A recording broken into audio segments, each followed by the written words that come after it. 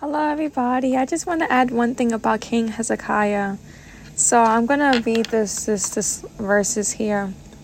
Then Isaiah the prophet went to King Hezekiah and said, "What did those men say, and where did they come from?" "From a distant land," Hezekiah replied. "They came from Babylon."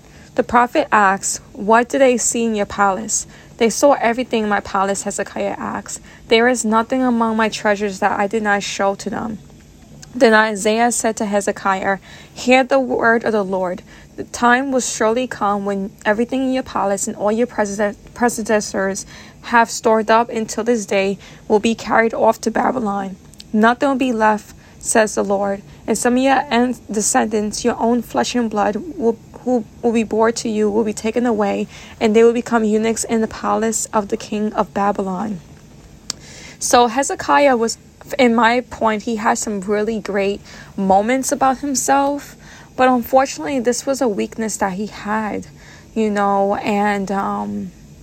I feel like that for me too. Like I can't compromise and join forces with people that are going to take me away from Christ.